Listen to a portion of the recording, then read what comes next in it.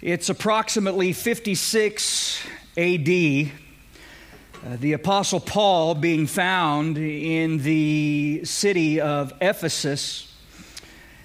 And the Christians of Corinth have written him a letter. You know, we often think of the apostles writing to the churches, but we don't really stop to consider that the churches would also write to the apostles. I mean, there they were. They had questions. They had concerns. You know, they couldn't really consult their Bibles. Bibles didn't exist. They couldn't really, go to the New Testament. It wasn't really circulating. So what then do you do? Well, you write a letter and you wait for a response. And what we have before us here in 1 Corinthians is the response of Paul the apostle to the letter that the Corinthians had written to him. Now, up to this point in the first 6 chapters, the things that Paul has addressed didn't really have anything to do with what they wrote to him, but what he had come to learn about them. But here in chapter 7, he begins to bring clarity in some of their areas of confusion. Now, let's not forget, we're coming out of a context where Paul was speaking on the sin of sexual immorality, which simply means sex outside of marriage, and how the body had not really been created for sexual gratification, but rather for the Lord's glorification. But now he turns the page, and in answering their questions, he moves from the dangers of sex outside of marriage, really, honestly, guys, to the duty of sexual relations within the marriage. Now, I also want to say this from the very onset, that a marriage relationship is one of faithfulness. You know, we don't know that perhaps there was a neglect of the duties found in chapter 7, which played a part in some of the sin discussed in chapter 6. And guys, it's true that if you neglect your spouse sexually, it can create an opportunity for the enemy and the lusts of the flesh to take advantage of their weakness, whereby they fall into sin. But having said that, we can never blame our spouse for our own lack of self-control or unfaithfulness. God forbid. If someone is unfaithful to their spouse, it's not their spouse's fault. They're accountable for their own decisions and the ramifications that ensue. And so I just want to get that out there and be clear with regard to that from the very beginning with regard to a study like this. And so let's turn our attention beginning here in verse 1 of chapter 7, where Paul writes and says, "Now concerning the things of which you wrote to me, it is good for a man not to touch a woman. Nevertheless, because of sexual immorality, let each man have his own wife, and let each woman have her own husband." Now, many of you, I'm sure, remember the game show Jeopardy. How many of you remember Jeopardy? Yeah, everybody remembers that show where the answer would be given, but then you would have to present a question that would provide that said answer. That was kind of how you solved the scenario. And that's kind of what we have right here in 1 Corinthians chapter 7. You know, it's like Paul gives us the answers, but we don't have the questions that provoke the answers. And so we sort of surmise what the question was. Now, again, let's not forget that we're coming out of a section that has to do with the sin of sexual immorality, the fact that God's purpose for the body will continue on into eternity, and that our bodies, having been redeemed by Christ, are to be used to give Him glory. Now, you couple that with the fact, and it just continues to come up because it was a reality of the context that Paul was writing into, but you have this city that he's writing to, this church in which the city, it was over 1,000, but a minimum of 1,000 prostitutes that would literally invade Corinth every single night, seeking sexual relations like religiously. So he's talking about the use of the body with regard to eternity, that it's to be used to give God glory, that these prostitutes are seeking sex religiously and all of this. And so there's a lot of confusion in the church of Corinth. And they had questions, obviously, it seems to me, that had to do with marriage, singleness, sexual relations. You know, Paul, how do all these things, what's the balance, how do they work? I mean, you're kind of talking about sex in a sinful way. Then should we even have or engage in sexual relations? Should we abstain, even if we're married, if it's that close, if there's, these kinds of things? And Paul reminds them, no, sex is not sinful, okay? It's a gift that God has given us for multiple reasons, not the least of which is to strengthen and unify the marriage bond. It's sexual immorality that is sinful. Sex outside of the context of marriage is sin. Remember, we spoke out of the context, or out of verse 18 of the previous chapter, that when it comes to sexual temptation or any kind of connotation outside of marriage, you're to flee. But within, if you're married, as it pertains to your spouse, no need to flee. In fact, feel free, right? I mean, we want them Pentecostal marriages in the body of Christ. I get to say it again. You know what I'm talking about. All kinds of tongues and lots of laying on of hands, right? I mean, how often do you get to throw that in, like twice in 2 weeks, But anything outside the marriage union has a price tag attached to it that, believe you me, you don't want to pay. It will ultimately lead not to your benefit, but to your detriment. We remember the mathematics of sin. It adds sorrow, subtracts joy, multiplies your problems, and divides your heart. And that's why Paul says here it's good for a man not to touch a woman.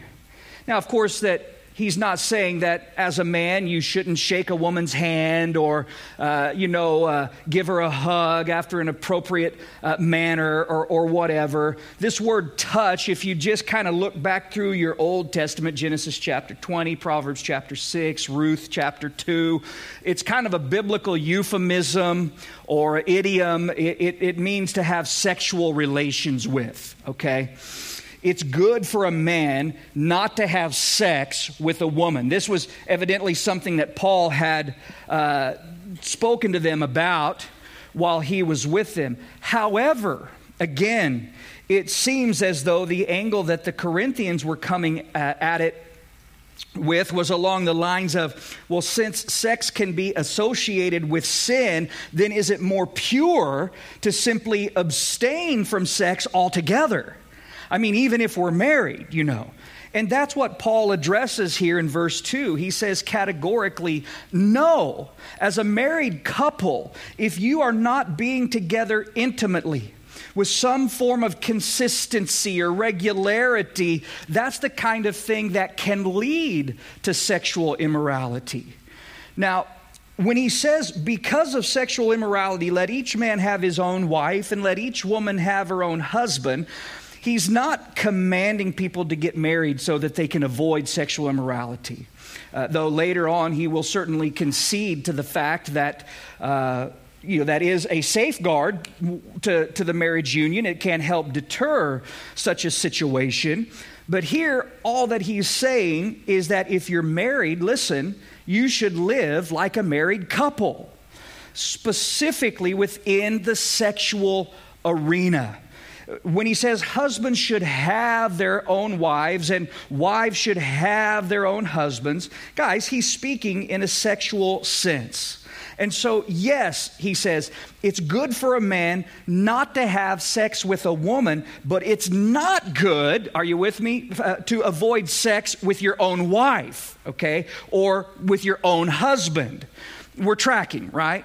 So we're seeing the difference. He's dissecting. Yeah, generally speaking, as it pertains to outside the marriage union, it's not a good thing. But within the marriage union, you shouldn't be avoiding this. You should be taking part of this with regularity. Two things quickly here. Number one, embedded within these verses is the fact that God does not approve of polygamy, nor does he acknowledge or approve of homosexual marriages, okay? He speaks of one man, the husband, and one woman, the wife, and that has been God's purpose, God's pattern from the beginning.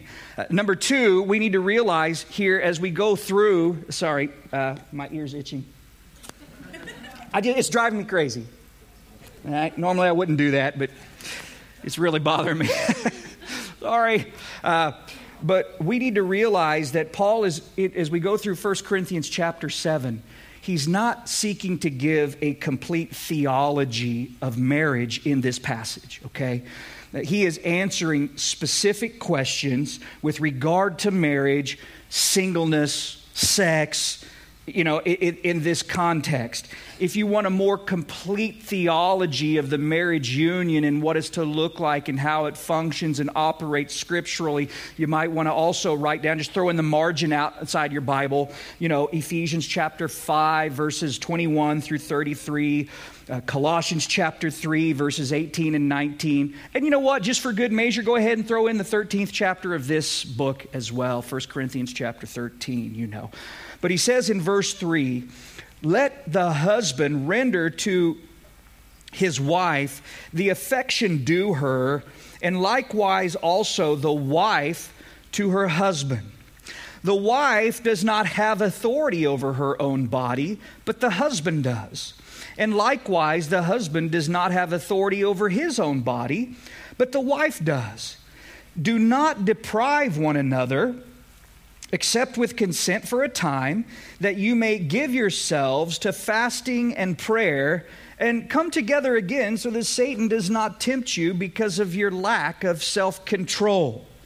But I say this as a concession, not as a commandment. Now, forgive me, ladies, if it offends you that I feel inclined to run to your defense real quick here. I know you don't need my defense. It's the last thing that you need. But I know that there are times when husbands, primarily, not categorically, but husbands will take scriptures like these. They will use them to manipulate and guilt their wives to kind of get what they want.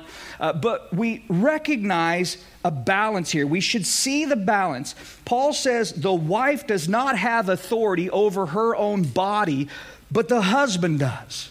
And many a man has taken verses like this, or this verse specifically, and said, you see, it says so right here in the Bible. And so, you need to, and the idea is you need to give me what I want, you see. But they completely ignore the next verse, which says, likewise, the husband does not have authority over his body, but the wife does. Guys, there's an equality and a reciprocity in play here. You understand what I'm saying? The proper perspective in a marriage relationship regarding the sexual aspect is not on my rights, but on my responsibility, okay? And this goes both ways. There's to be a mutual giving and enriching and satisfying of one another. It's not a matter of taking or getting, but of giving. And it's the same principle that Jesus emphasized when he spoke of placing the needs of others before our own.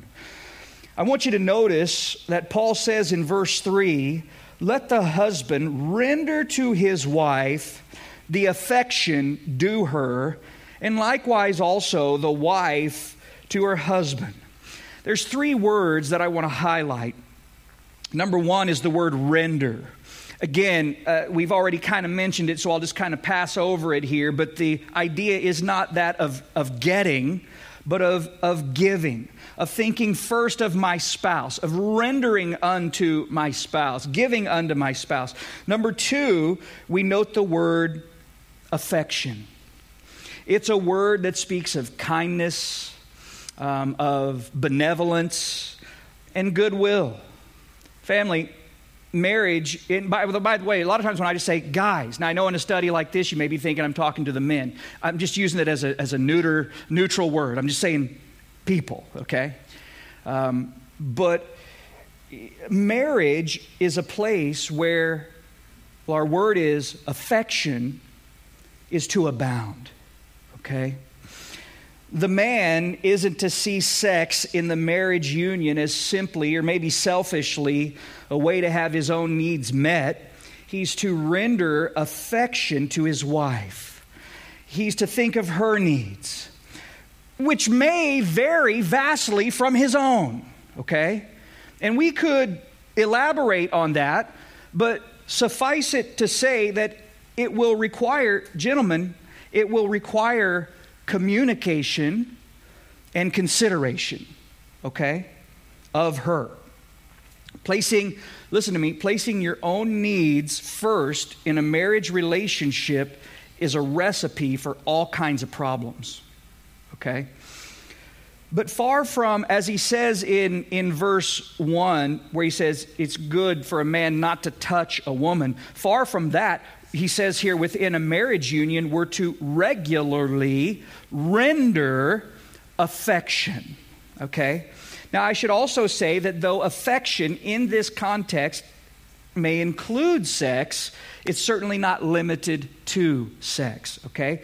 Kindness, benevolence, goodwill. Again, I repeat, communication, consideration, okay? The final word that I want to isolate here is the word due. D-U-E. Husbands, affection is due. You talk about paying your dues in certain contexts, right? Affection is due, or it is owed. Think of it like that. Affection is owed to your wife. Now, here's the important part of this. Don't miss this. Paul the Apostle, when he says render the affection due to your wife, or the affection that you owe your wife, he doesn't in any way qualify that. Do you understand what I'm saying? In other words, he doesn't say, husband, you owe your wife affection if she's a great cook, if she is submissive, if she does the laundry, or, whatever the case may be, whatever's running around in the back of your mind. By the sheer fact that she's your wife, you owe her affection. It's your, we might say, duty as a Christian husband. Last week we spoke of debts. Today it's duty. We owe a debt to the Lord. We have a duty to our spouse. If you want to build a strong foundation for a successful marriage, focus on the needs of your spouse, on giving and not getting. And this goes both ways as well. Likewise, also the wife to her husband. Guys, people, Paul is describing a relationship whereby both people are taking initiative, both desire to bless each other. There are mutual obligations here. Listen, sexual intimacy should never be used as a weapon to fight with, but it should be used as a tool to build with, okay? To refuse one another is to rob one another. It's to invite Satan to tempt your spouse. And I'm encouraging you, don't be ignorant of your enemy's devices, okay? Think of it like this, guys. How many people are on the planet today? I don't even know. 8 billion? Something like that? Right there. I mean, billions and billions of people, right? Let's just go with that. There are billions and billions of people upon the planet, and God has chosen you and you alone to meet the sexual needs of your spouse. Think about that. It's an incredibly important responsibility that God has entrusted to you singularly. That's it. There's no one else that can do that, okay? That's why he says in verse 5, do not deprive, or the word is defraud, one another. Guys, nothing helpful comes from sexual deprivation in marriage. In fact, it can be quite harmful. But I also want to say this to you husbands out there. Okay, see, now I'm addressing the guys. Before you start talking to your wife about how deprived you are, okay? Which I pray is not the case for anyone. I mean, you know what? I mean, I pray that every marriage here is flourishing and fruitful in every area, every context. This is just the one that we're talking about today. But to keep the balance, if you're feeling deprived, perhaps you should consider the affection that you're rendering to her. Okay? Again, maybe it's there, but look there first. Too often we want to highlight our spouse's shortcomings when we should really be considering and repenting of our own. Does that make sense? So before we highlight how deprived we are, let's look at the affection that we're rendering to our spouse. Now, Paul says you can abstain for a time, again, speaking to married couples, so long as the consent is mutual and the purpose is spiritual for prayer and fasting. But even in that, guys, Paul says it's a concession, not a commandment. In other words, he's saying there's nothing more holy, there's nothing more pure about abstaining. Okay, if you're married, it's not like a little more spiritual if you abstain and you pray and all this. As a matter of fact, Paul would say, I think it's kind of weird that you're even asking about this. He's got, guys, if you really want, he's not recommending it at all. It's more like he's saying, look, if you both feel like this is something you want to do, something you maybe need to do, you can, I guess. But keep the time brief and then return to normal relations, lest the enemy tempt one or the other of you because of your lack of self-control, okay? It's a concession. He's like, I guess if you guys are really asking me, really feel impressed to want to do something like this, it's not going to make you more holy, it's not going to be more spiritual, but if you want to, you can, but just keep the time brief. And while you are abstaining, make sure that you're focusing on the Lord and seeking Him, okay? Now, I brought this up last week. It's worth repeating. One of Satan's greatest strategies when it comes to sex is to do everything he can to encourage sex outside of marriage and to discourage sex within the marriage. He's winning on either side of that, okay? Now, as a married couple, you should refuse to accept a poor sexual relationship. There may be things that need addressed. I'm not saying that there never is. I'm not saying that things will be easily overcome or quickly solved if there's things that need to be addressed. But God's heart for you is to enjoy and be strengthened in your marriage bond through a fruitful sexual union with your spouse. He wants that area of your life to be a blessing, not a burden, you see. Now, in verse 7, he says, for I wish that all men were even as myself. But each one has his own gift from God, one in this manner and another in that. But I say to the unmarried and to the widows, it is good for them if they can remain even as I am. But if they cannot exercise self-control, let them marry.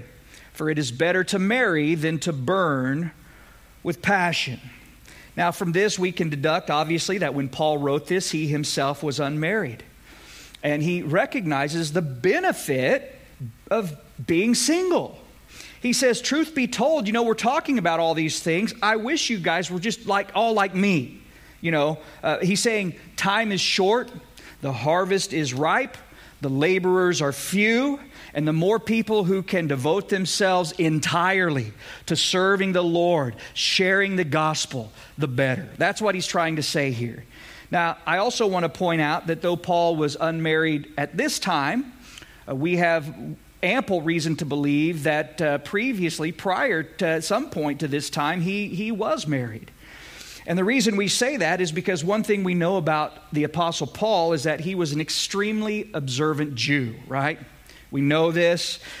He was previously a Pharisee, which was an elite class in the Jewish society. They observed all kinds of manners and traditions and minute details of the law religiously. Paul said in I think it's Philippians, how he excelled above all his peers, and that all plays in to the fact that in Paul's day, Jews considered a young man to be in sin if they weren't married by the time they were 20 years old. So much so that they were often considered to be actually excluded from heaven and not even a real man if they weren't married by the time they were 20. And they based this rationale upon the fact of the creation account. That after God made everything, He said it was good. But then when He observed man, there in chapter 2, we read, the Lord God said, it's not good that man should be alone. And so they deduced from that if you're not married, you're not in God's will. It's something that's not good, you see. And so if you're not in God's will, you're in sin. This is the way that the rationale was taking place.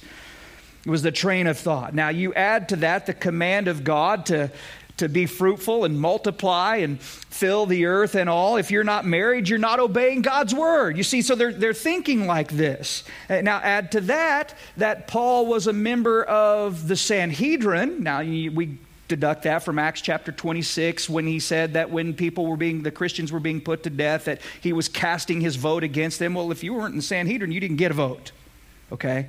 And it was actually, an unmarried man could not be a member of the Sanhedrin. It was just required to be in the Sanhedrin. So the question becomes, what happened to his wife?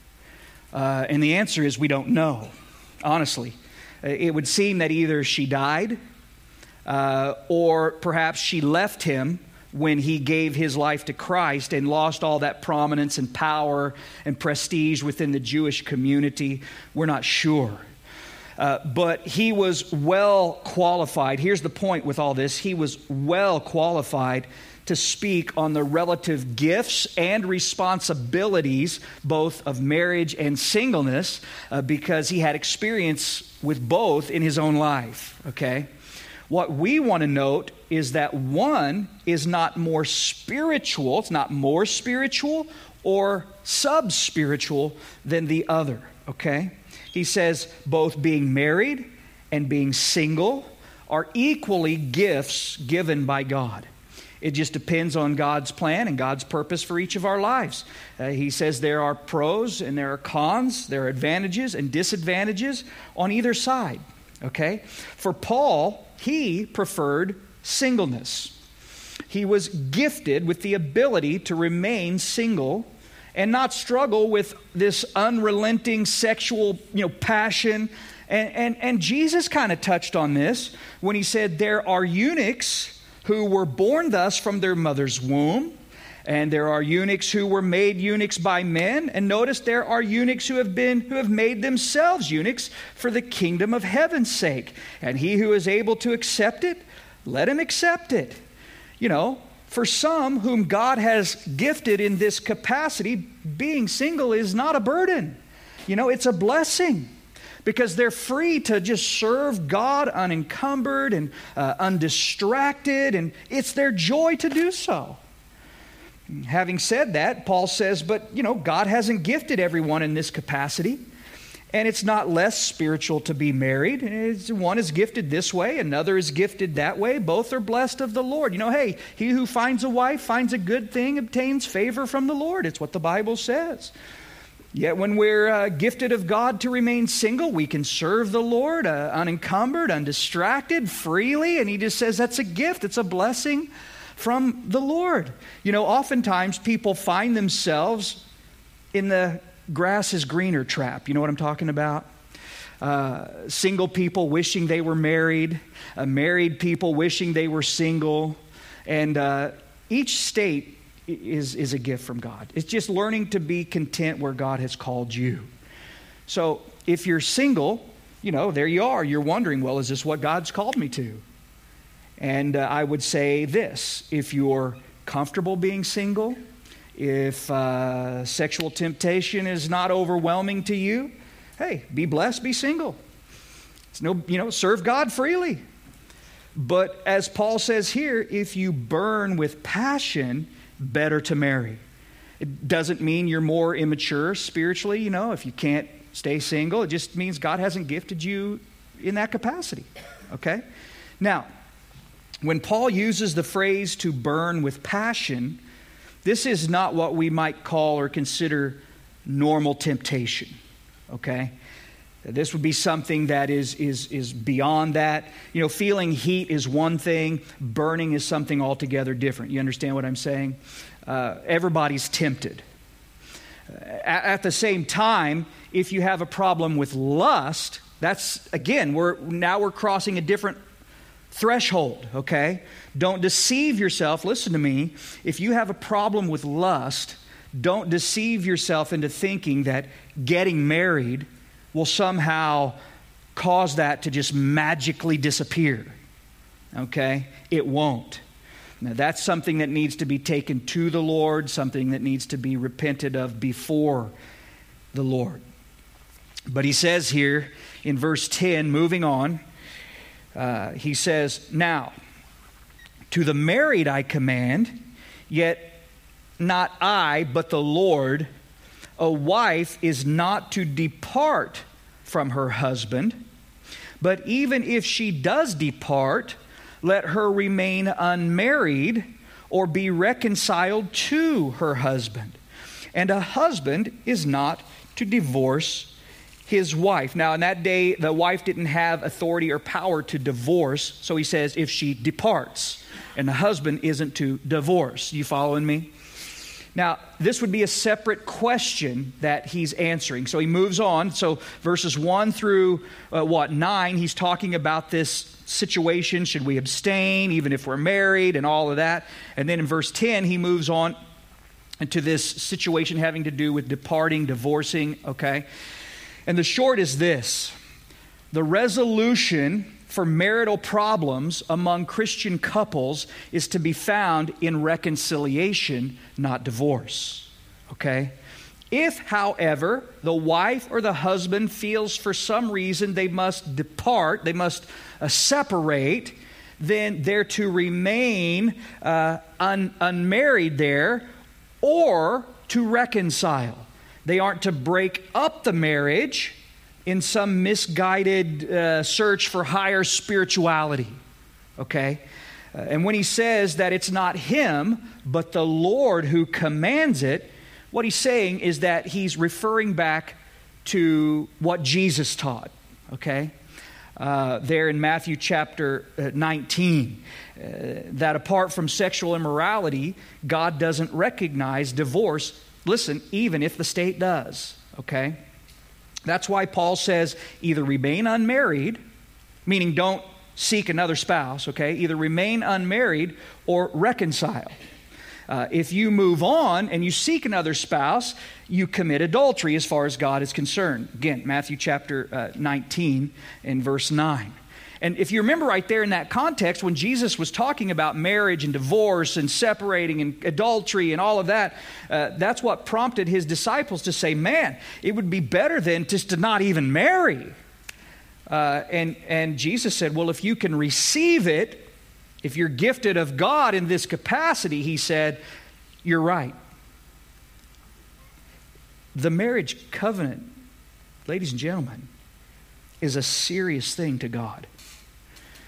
And this is how we know, just by way of just quick, simple deduction of reasoning, that people are simply seeking to justify their own sin, because we hear this thing, and it's this kind of thing, and it's not altogether uncommon, unfortunately, where they come and they say things like, well, you know, God just doesn't want me to be married to them anymore. God has brought someone better to me, someone who will lead me spiritually. No, he didn't. You're not hearing from or speaking on behalf of God at all. Now, a Christian couple may separate. He acknowledges that here. There may be a separation that takes place for reasons that don't justify divorce, whether it's general unhappiness or a misguided sense of spirituality on behalf of one or the other. There may be conflict, there may be misery, there may be addiction, maybe poverty. I mean, the list is probably quite long. And Paul recognizes, without at all encouraging, that one may depart. Not that he's giving them a license to depart, but he's acknowledging that one might depart, right?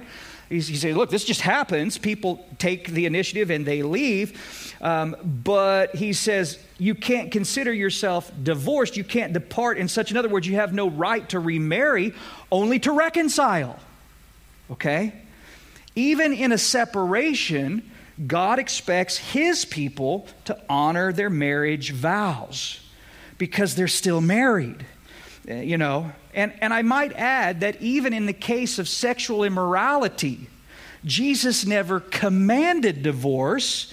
He simply conceded to the fact that if it's too painful for you to reconcile, in that kind of a scenario, God would honor that. But reconciliation is always his first desire.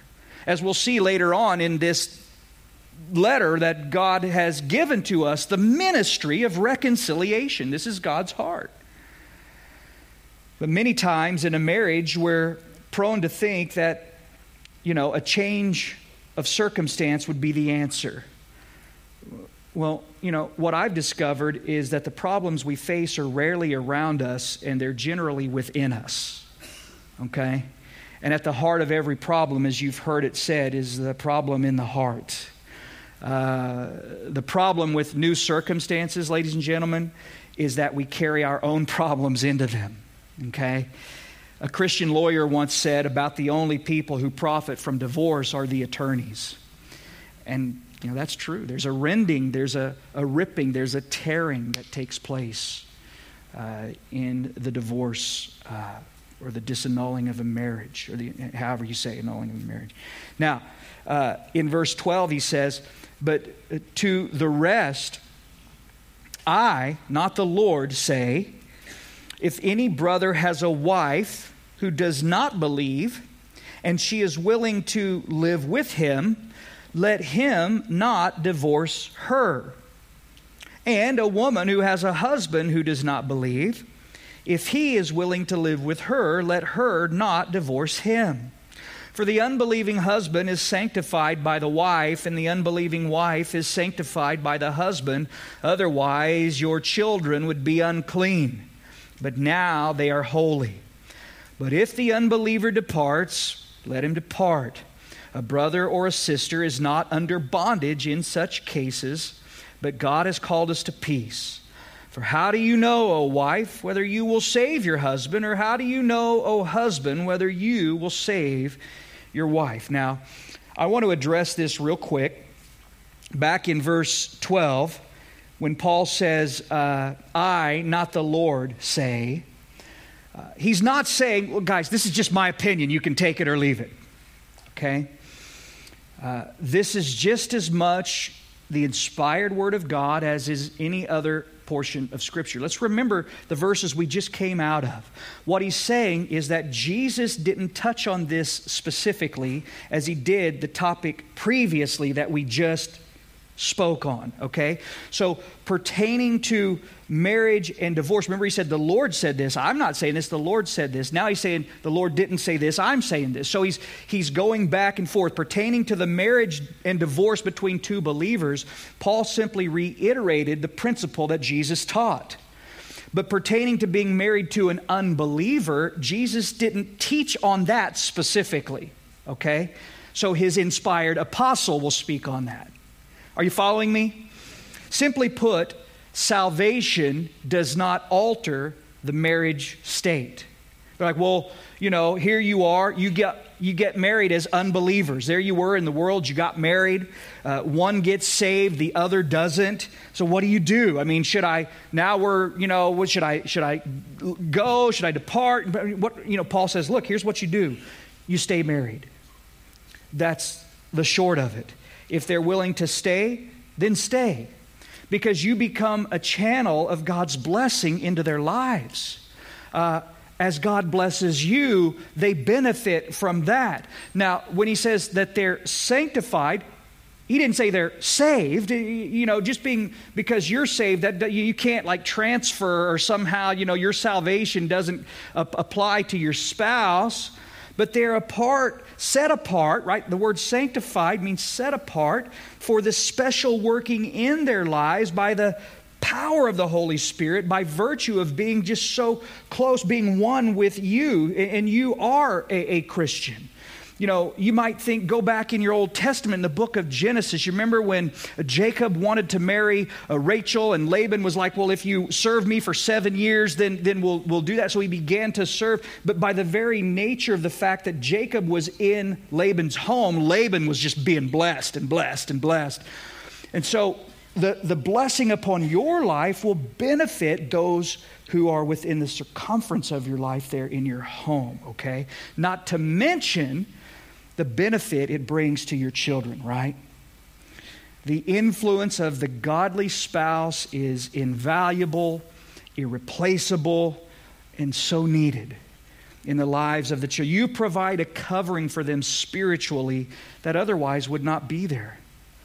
Now, one might wonder, well, is Paul saying that, the children of unbelievers aren't saved? Well, the Bible doesn't really address that issue. What I do know, and anytime we come across something we don't know, what do? We go back to what we do know. And what we do know is that God is just, that God is loving, that God is good, that God will always do the right thing. But personally, I'm never comfortable living where there's a question mark as it pertains to eternal issues.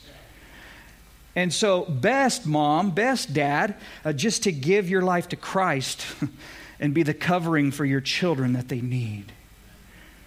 Now, we're going to close here. Karen, if you want to make your way up. But if the unbeliever departs, he says, let him or let her depart. And so what do we have here? Adultery or abandonment by an unbelieving spouse. Those are the two qualifications or justifications that we see for moving on from a marriage bond. And he says here, for how do you know whether you will save your spouse? Now, guys, this could actually mean two different things. Number one, when he says, if they're willing to stay, then stay. And if you jump down to that, he says, for how do you know that you will save your spouse? In other words, he could be saying that one good reason to stay together is because you don't know, but that God might use you to be instrumental in saving them. How do you know? God might want to use you, you see. So stay with them. And you could even go back to 1 Peter chapter 3 there, those first 6 verses where he talks about that situation where the wife and the gentle and quiet spirit and being the witness to her unbelieving husband and all. And so he might be saying, stay together because God's put you in their life for a reason. He may want to use you to introduce them to Him, you see. But the second thing that this could be saying, and they both are equal in their understanding, is if they go, let them go because God doesn't need you to save them. Sometimes, there's a sense of guilt when an unbeliever is abandoning the believing spouse, and they're like, but how will they come to know the Lord? And it's like the Lord doesn't need you to be instrumental in their salvation. So if they go, it's okay. Either way, here's what I would say. Exercise caution and seek God's heart. If you're married or one day will be married, right? That's all of you who are single. That's what this message is. One day, maybe if you will be married, right? So you're listening. God wants you to have a fruitful and flourishing marriage. Love God. Love one another. Render the affection due. Exercise communication and consideration. And you will be blessed indeed. Amen. All right. Let's bow our hearts. God, we thank you for your love for us. We thank you for your word to us. And how simple and straightforward you keep it. It's what we need.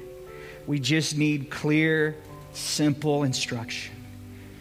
And so I pray, God, that we would respond appropriately, that we would be doers of your word, that we would honor you in our lives and in our marriages for the glory of your name. And Lord, I just want to pray, Lord, for every single person who is here, God, that you strengthen them in their ability to honor you in this capacity. And for every married couple, God, that there would just be a mutual rendering of affection one to another.